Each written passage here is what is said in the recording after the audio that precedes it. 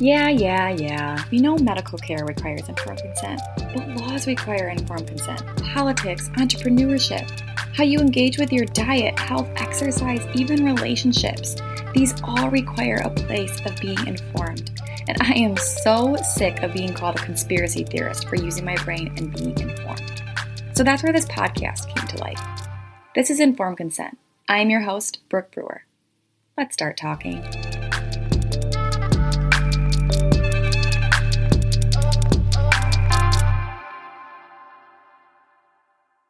I want everybody to take a minute and close your eyes and think of this example. You're running down the road and one bird comes running at you. You can easily swat it away. But not only do you have one bird, but now you have two birds coming at you. Okay, two's a little harder than one, but we could still probably handle it. Well, let's say you're still running down the road and you get upwards of 13 birds running at you, trying to attack you and put their beaks into your arm and are totally going crazy and attacking you. You think you're pretty stressed? Do you think you'd be more stressed out that if you were to only have one bird attacking you? I don't know about you guys, but I would naturally be stressed if one bird was attacking me, but if 13 birds were attacking me, I would be pretty stressed out. So taking that example and putting it into the pneumococcal vaccine, a vaccine that has 13 different strains of bacteria that they're vaccinating for. This is actually the most irritating vaccine that is given to our children. It has had the most irritating side effects. Our children get irritated the most from this. I wonder why. We're going to dive into the details of the pneumococcal vaccine, and I kind of changed up the order of how I wanted to do this. I'm going to save the DTaP vaccine, the diphtheria, the tetanus, and the acellular pertussis vaccine for our final vaccine in the 2-month vaccine schedule, because as I was really putting together the information on this vaccine, it's so similar to the Hib vaccine that we talked about last week that I felt like I wanted to really make sure that we did these next to each other because of the similarities. And so with that being said, we're going to dive into the pneumococcal vaccine, a vaccine that is given to us on our 2-month birthday. When our children are 2 months old, they are going to get this vaccine on their 2-month checkup. But before we dive into the pneumococcal vaccine, let's go back into our sponsors as we do every single week. Collagen is such a hot topic right now, being talked about all over the social media world, influencers, and good. Collagen is so important to you, but knowing the collagen that you're using and how it's extracted and how it's actually working with your body is so important. Collagen is a protein found in 25 to 30% of the whole body. It's present in our connective tissue, such as our skin, tendons, ligaments, gut, blood vessels, bones, and muscle tissue. It's one of the most common proteins in the body, and unfortunately, as we age, the natural making of collagen decreases, making it even more important to include it as a supplement in our daily routine. What if I told you that there was a collagen product on the market today that also helps to melt away your fat? I have found a product that not only has patented bioidentical and bioavailable collagen, which basically means it's identical to the human body. So not only do we fully absorb it, but we recognize it so we actually can utilize it. But it also can burn fat. Trim not only includes the daily recommended collagen hyaluronic acid matrix collagen, but it includes CLA, which is conjugated linoleic acid. This helps to accelerate fat reduction, reduce fat cell line, reduce fat cell formation, improves your muscle tone, boosts your metabolism, helps you burn more calories, and promotes lean body composition. I don't know about you guys, but summer is right around the corner and I am working on my beach body right now. And this product has helped dramatically me help burn those fat cells, but also work on that body composition. So if you are wanting to shred some extra fat, this summer while also supporting your body's natural collagen levels. You can try the Trim. I personally love the chocolate. It tastes like brownie batter. It is so good. And you can actually try it for $10 off. It's super simple to order. Go to modere.com. That's MODERE.com and search for Trim Collagen. Again, my favorite's the chocolate. It tastes like brownie batter, but there's so many other delicious flavors that are all vegan, organic, natural, gluten-free, low sugars, no artificial sugars, no artificial sweeteners, all very, very good ingredients while also tasting delicious. So again, go to modere.com and search for Trim Collagen, and at checkout, use code 484-2132 to save you $10 off your first order. So pneumococcus, it's a bacteria. It's a bacteria that's very similar to Hib. It's a respiratory disease, and it's transmitted just like a normal, regular cold. Most people who get the pneumococcal vaccine, if they do show symptoms, will have a very, very, very mild case of this disease. It can give you symptoms like a fever, a cough, just a slight cold, maybe even an ear infection. The most common symptom of this disease, though, is a fever and just slight cold feeling. In some cases, it can cause pneumonia, meningitis, bloodstream infections. Again, this is very similar to the Hib that we discussed last week. It has very, very uncommon complications, though. It's very uncommon that the pneumococcal disease turns into pneumonia, but it can turn into pneumococcal pneumonia. It can turn into pneumococcal meningitis. It is very rare, though. Like I said, most of the cases are very mild, and almost all of the cases of this, especially in the mild cases, all mild cases can be treated with antibiotics. There are some situations where it gets too advanced, where it turns into that pneumococcal pneumonia or the pneumococcal meningitis, which are a little bit more difficult to be treated.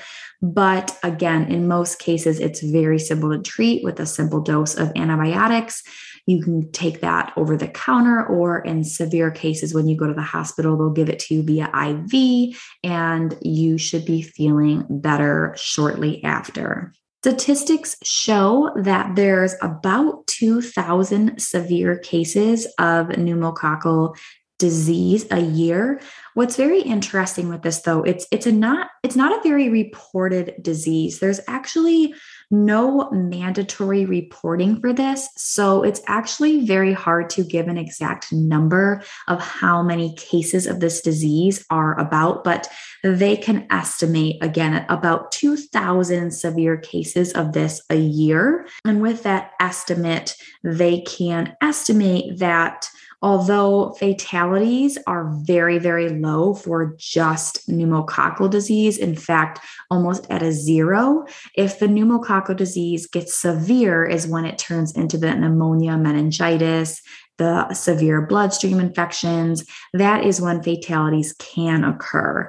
Pneumonia fatalities are extremely uncommon, but unfortunately, pneumococcal meningitis, there actually is a 20% fatality rate. So there's about 300 fatalities reported a year from pneumococcal meningitis. So this can be very severe if this disease does turn into meningitis. There is over 100 different strains of this bacteria. And because of that, the strains of this are very hard to vaccinate for. There currently is the Prevnar 13, which is the current vaccine on the CDC schedule. And this vaccine covers 13 bacteria strains. There actually used to be Prevnar 7, and Prevnar 7 attacked about 7 of the at the point they had studied about 90 pneumococcal diseases. So at the time that Prevnar 7 was out, they were attacking 7 of over 90 different pneumococcal bacterial strain diseases. But this actually caused a lot of new strains because of this vaccine. And it actually got pulled off of the market because so many more strains came to light and are more prominent. And so they inserted the Prevnar 13 vaccine. And this was a way for them to add actually 6 more strains to this vaccine. And it's very interesting because the science behind this is very scarce. The strains that are vaccinated for have studied to go down, but the amount of strains since these vaccines have been introduced have actually gone up. There's a lot of clinical research and there's a lot of studies that actually show that the Prevnar 7 introduced the 19A strain of the pneumococcal disease. And the 19A is actually an antibiotic resistant strain. So a lot of studies are showing that the Prevnar 7, the pneumococcal vaccine that had 7 strains, was actually causing a lot of increases in strains or resistance in strains. And now we are seeing over 100 different strains of the pneumococcal disease. And, it's a very interesting thing to think about because think of Western medicine. When we think of introducing Western medicine, there tends to always be a risk versus reward. There tends to always be something that comes from something. I mean, how many times have you watched the television where it's like, side effects of this may cause drowsiness, may cause swollen limbs, may cause diarrhea, constipation? It's like, you are basically taking a medication that could be the lesser of the two evils. I guess you could think of it as like you could take an antidepressant medication for your depression that could cause liver damage, or that could cause diarrhea, or that could cause drowsiness, right? And so we're seeing that kind of happen in real life with this pneumococcal vaccine because when you think about how we intervene, when we intervene with vaccinating for 7 different strains, things are going to act up. And we saw that with this antibiotic resistant strain of 19A that kind of came about after the Prevnar 7 was introduced to the CDC schedule. And we have found an endless cycle of increased strains. And there's not a lot of science to actually prove that the vaccine caused this, but there's also not a lot of science that can show that it's just how our society or how our life has been, that new strains just keep being popped up left and right. And I think that goes to show for the efficacy, and it goes to show of the public health concern of this vaccine. Are we really seeing a dramatic decrease of pneumococcal disease from this vaccine? Or are we seeing a just dramatic rise of new strains? These are all questions that you need to ask yourself when you choose to get this vaccine. And I think it's very interesting because, yes, we are seeing maybe a decline in some of the strains in the vaccine, but we are seeing a dramatic increase of new strains. So are we creating resistant strains? Are we causing strains to mutate? These are all questions that I wish more scientists would perform studies on. But unfortunately, this is actually a vaccine that most parents don't even realize their kids are getting vaccinated for. It's not a vaccine that is on the television very often or is marketed for on our advertisements or is talked about in our schools. The pneumococcal disease is actually a relatively new vaccine that we vaccinate for, and it's a more silent one. It's not as common. We hear polio all the time. We hear about the MMR all the time. We hear about the influenza all the time, but we don't typically hear about this one all the time. And it's very interesting. So this vaccine is per the CDC schedule given at our 2-month, 4-month, 6-month, and 15-month checkup. So just around the time when you will be getting that Hib vaccine, you're also going to be getting this vaccine. Like I had said, I wanted to talk about this shortly after we did our Hib because it's so similar. It's even given at the same times as the Hib vaccine. So, how do they make a pneumococcal vaccine? The Prevnar is kind of the name that this vaccine has kind of taken on. It was the Prevnar 7, and now we have the Prevnar 13. We do not have the Prevnar 7 on the CDC schedule anymore. It's just the Prevnar 13, which again is 13 different strains of the pneumococcal bacteria. So, they make this vaccine very similar to the Hib. So they take a bunch of pneumococcal bacteria that they keep alive in soy culture. So this is actually cultured with soy. And then they basically take that bacteria out. Again, there's 13 different strains of bacteria, and they break up the sugars of this bacteria just like they did with the Hib. And they actually, rather than using a tetanus toxin like they do in Hib, with this vaccine, they use a diphtheria toxin. Keep mind of that when we go into the DTaP vaccine. But they take, and actually it's a genetically modified diphtheria toxin. It's called CRM197. Again, this is a genetically modified diphtheria toxin where they genetically create this toxin, and they actually help create this with yeast cells, and they use these yeast cells to make this toxin. And then once this toxin is made up, they mix it with the pneumococcal sugars that they pull out of the bacteria that they were growing and keeping alive in those soy cultures. And then they basically add aluminum to make it work better, I guess you could say. And they add it to the solution with a few other ingredients. You've got your polysorbate 80 that is in this vaccine to help preserve. You also have a lot of milk-derived amino acids in this vaccine. So on top of many different ingredients, I would say the highlight ingredients that I think are important to take note of are your soy protein, because again, this is where we are culturing our pneumococcal bacteria. If you know anything about soy is a very common endocrine disrupting ingredient. Soy products, any soy products at all contain xenoestrogens, and these mimic the effects of estrogen in the body and interfere with your hormones. So soy for males and females can be very harmful because, again, these are endocrine disrupting ingredients. And there's a lot of studies that actually go to show soy is really harsh on our hormones, especially men, because again, because this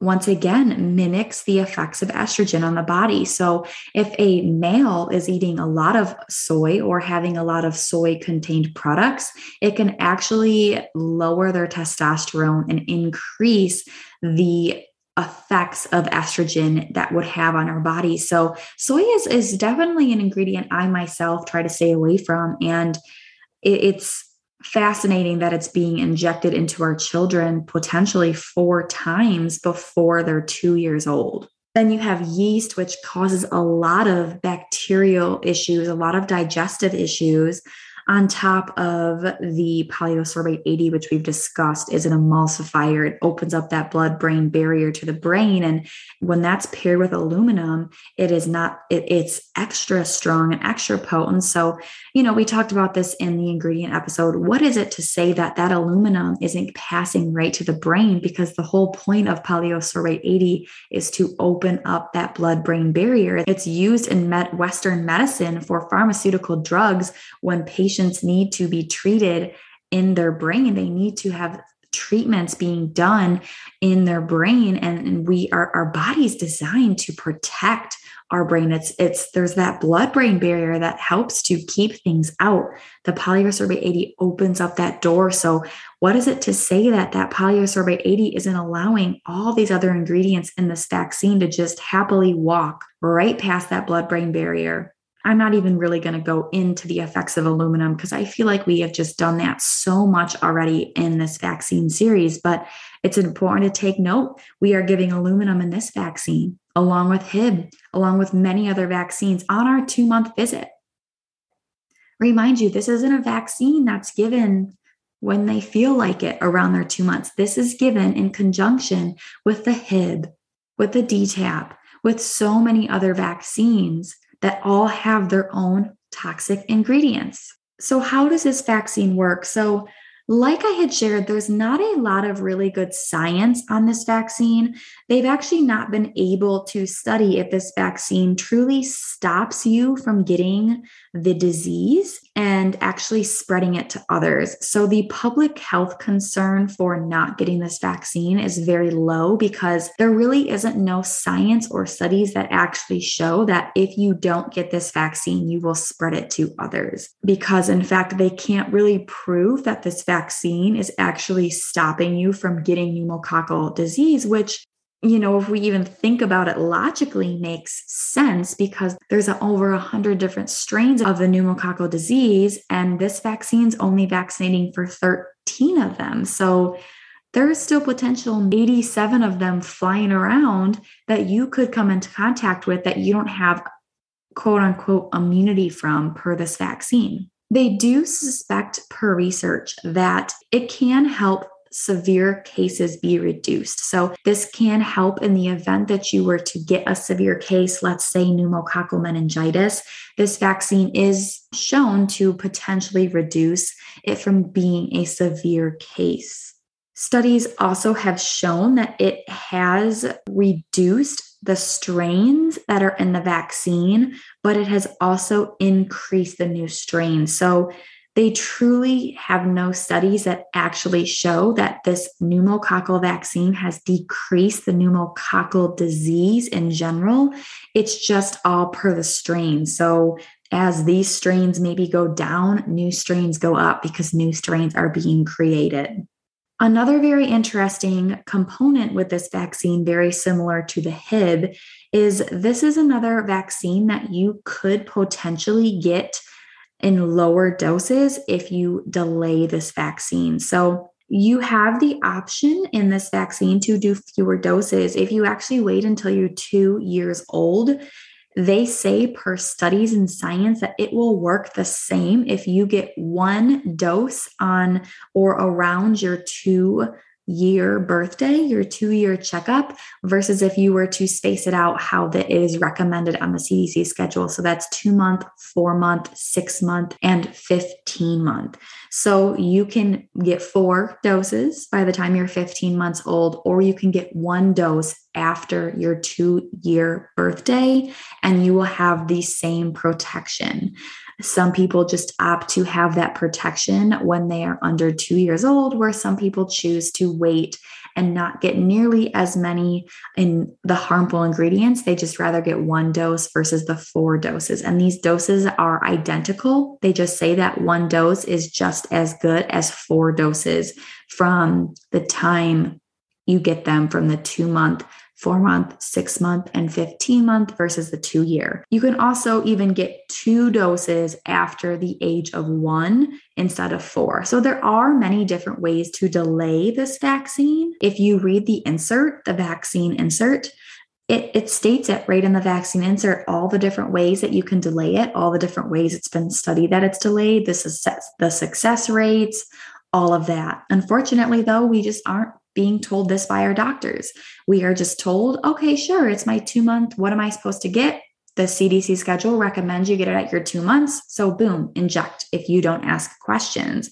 If your doctor was truly sitting down with you and going through the vaccine insert with you as they are supposed to per informed consent, you would read on there that there is an option to wait and delay this vaccine. Speaking of the vaccine insert, I want to break down the vaccine insert because I think there are some very important things on the vaccine insert. But before we dive into that, I want to just quickly cover some of the side effects that have been reported. This actually is being reported on the vaccine insert and also some other places as well. So this is actually the most known irritable vaccine that is given to our children.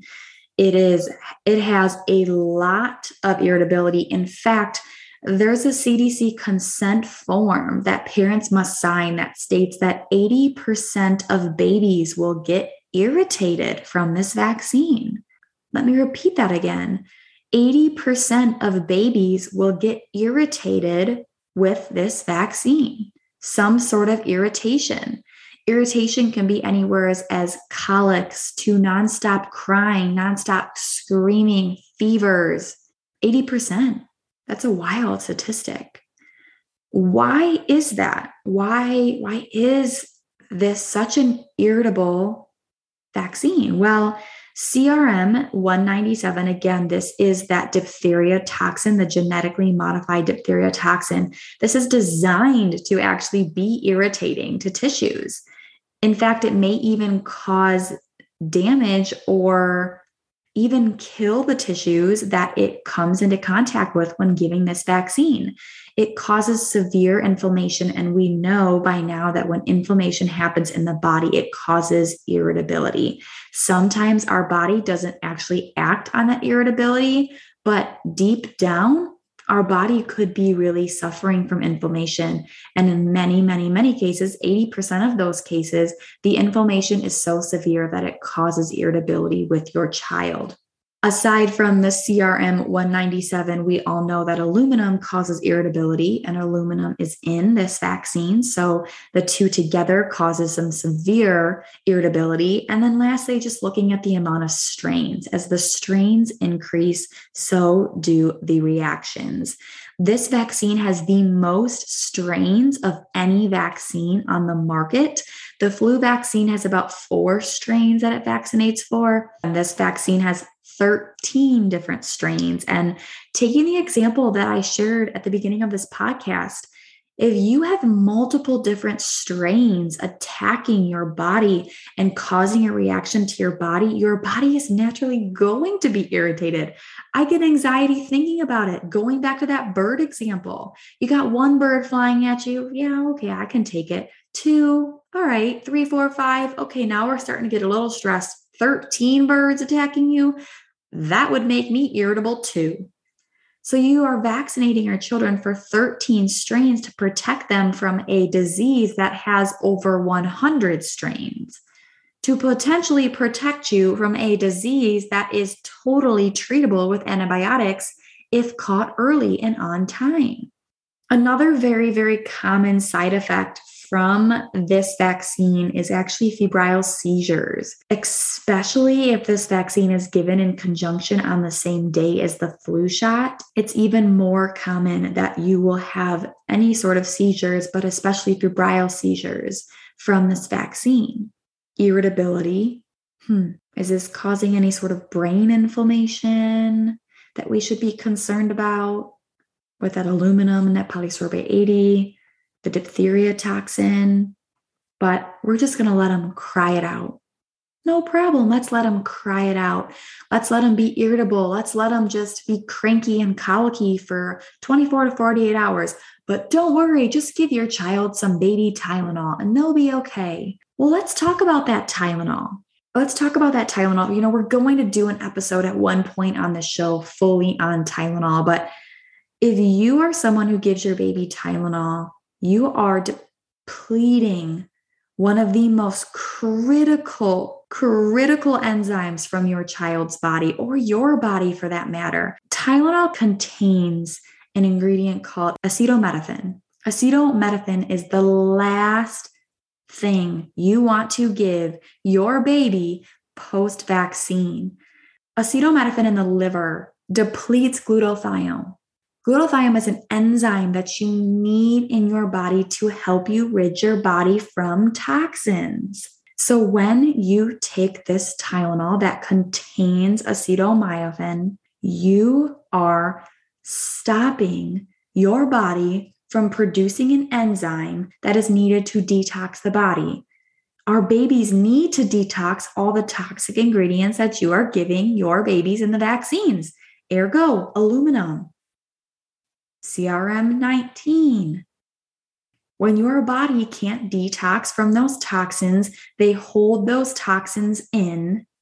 And we as humans should not have these toxins in our body. So all those doctors that tell you to give you Tylenol because that will reduce your fever, that will calm them down, are not looking at the research that shows how much this can affect our children, affect our livers, affect us as adults.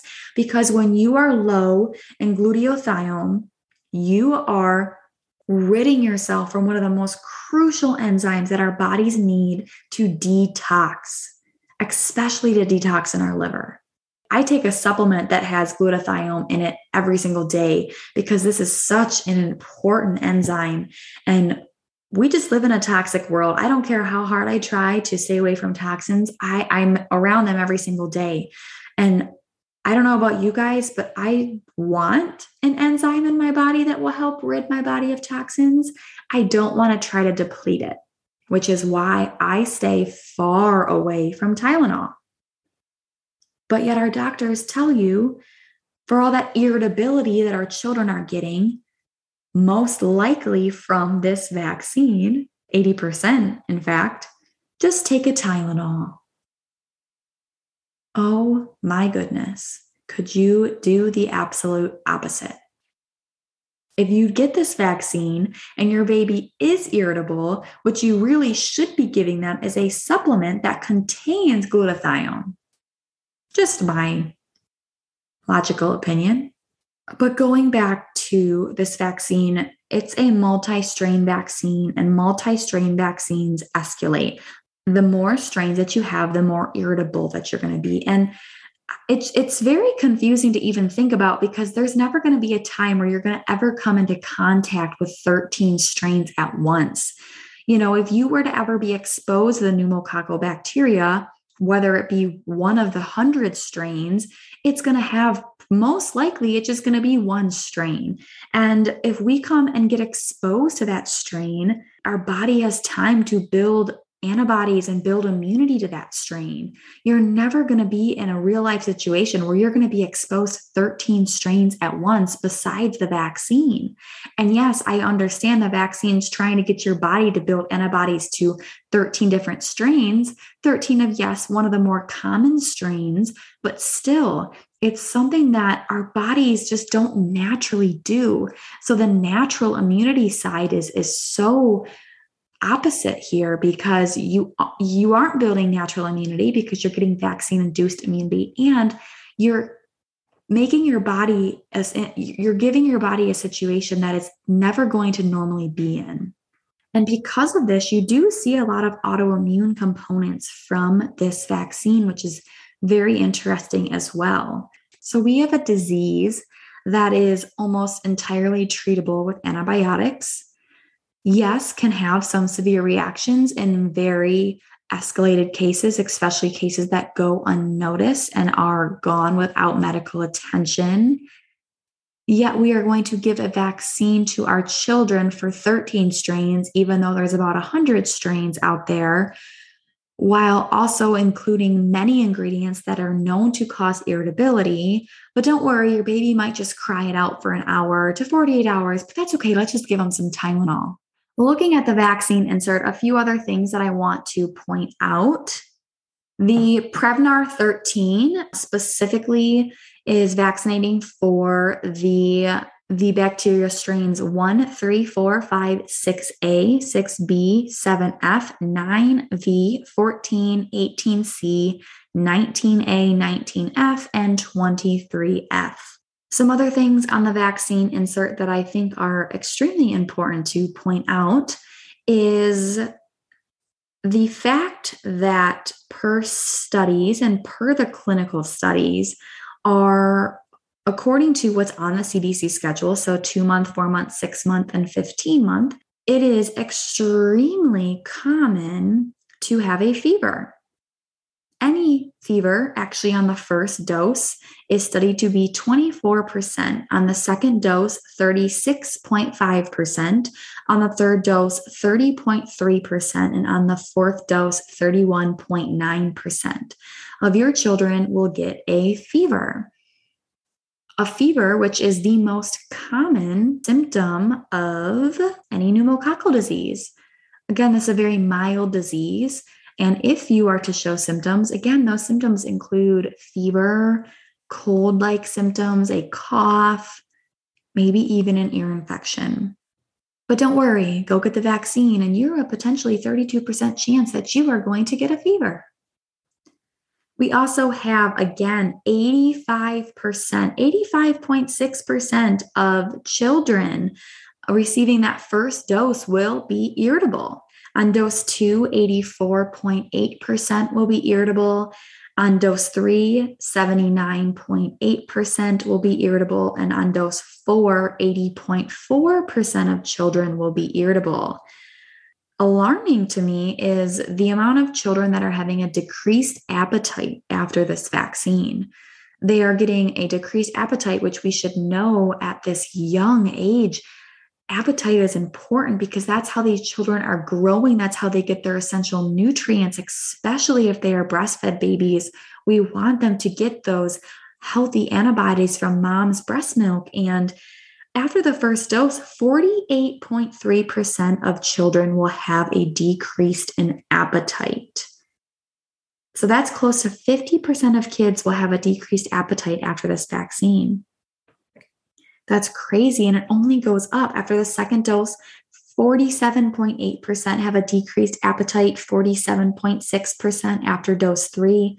And after dose 4, 51% of babies will have a decreased appetite after getting this vaccine for a virus that is almost completely treatable. Risk versus benefits, risk versus rewards. I always feel like I need to also point out on just like every vaccine insert, you will be able to find that Prevnar 13 has not been evaluated for the potential to cause carcinogenicity, genotoxicity, or impairment of male fertility, which means that this vaccine has not been studied or evaluated to know if it has a potential to cause cancer. I've said it once and I will say it again. If you ask your doctor if their vaccines that they are giving your child could potentially cause them cancer, and they look you in the eye and tell you these vaccines cannot cause cancer or they do not cause cancer, you are no longer looking at a doctor. You are looking at a liar, because they cannot scientifically, they cannot evidentially say that this vaccine does not cause cancer because there is no studies or evaluations to back their statement. And quite frankly, if they're a doctor, they should know that because they should have read the insert themselves. So this is another vaccine that is a very controversial and interesting vaccine in the sense of the irritability that it causes. In fact, you have to have a consent form in most places to give this vaccine, to let the parents know that 80% of children will have irritability from this vaccine. And it's another, in my opinion, controversial vaccine because is it necessary? Is this a vaccine that is necessary for our children to survive when they're vaccinating for a disease that is almost always treatable with antibiotics? Always weigh the risks of the vaccine and the benefits of the vaccine when making that decision. You are the parent of the children. You can say no. You can also say yes. You can do whatever you feel that you want to do. You can delay this vaccine. Like I had shared, this vaccine does allow you to delay. You can wait to just get one dose at your 2-year checkup if you choose to do so. These are options, and these are options that your doctor should be telling you about. And if they are not, in my opinion, you need a new doctor, because informed consent is important. And yes, I want to put our trust into our pediatricians. I want to put our trust into our doctors. But if they aren't fully informing you and telling you the risks and telling you the rewards and telling you the benefits and telling you the options, they are not in it to serve you. They are in it to get the money. They are in it to see the next patient. And I know a lot of doctors, and I know a lot of people that care. But unfortunately, we're living into a world that is becoming so sick that we are seeing, our doctors are seeing patient after patient after patient. They don't have time to sit down with you and open up the insert. and they don't have time with you to go over everything. And that's the sad part. And yet we want to go to a free healthcare system. You guys really think that if we have a free healthcare system, our doctors are going to have more time to work on us? Go ask Canada how long it takes someone to get an MRI. Free healthcare system. Does it really work? Should you get it? Should you not get it? That's something that you have to decide. You have options. You have options. And I think it's important to weigh those options. And while you also weigh those options, please also weigh the options of what you will do if you get it and your baby is irritable. Weigh the options of if you get the pneumococcal vaccine, if you give the pneumococcal vaccine to your child and your child is irritable and your doctor tells you to take Tylenol, I hope you think twice about that as well, because we know what Tylenol can do. And your baby's body needs to detox from that aluminum and all the other crap that they just injected to their body. Not only from this vaccine, but the many other vaccines that they are given on their 2-month, 4-month, 6-month checkups. And we are going to continue with what they are given on those checkups in next week's episode. So thank you guys for tuning in. I hope you guys are enjoying this vaccine conversation series. I hope you are enjoying me going through each vaccine and what we vaccinate for and each disease or virus that we vaccinate for. I hope you guys are finding benefits to this. If you are, I would so appreciate a review, a rating, share this on social media. Give me a tag. My Instagram is @BrookeBrewer20. I would love to just hear from you guys and hear if this is helping you guys, if this is helping you learn, and always share this with people. If you feel that this needs to be in the hands of someone, maybe an expecting mom, maybe a mom with a young child, because unfortunately, they are probably not getting the informed consent that they deserve. So I hope you guys all have a great week, and I will see you guys picking up next week, next Wednesday, with another episode in our vaccine series, continuing on our 2-month visit.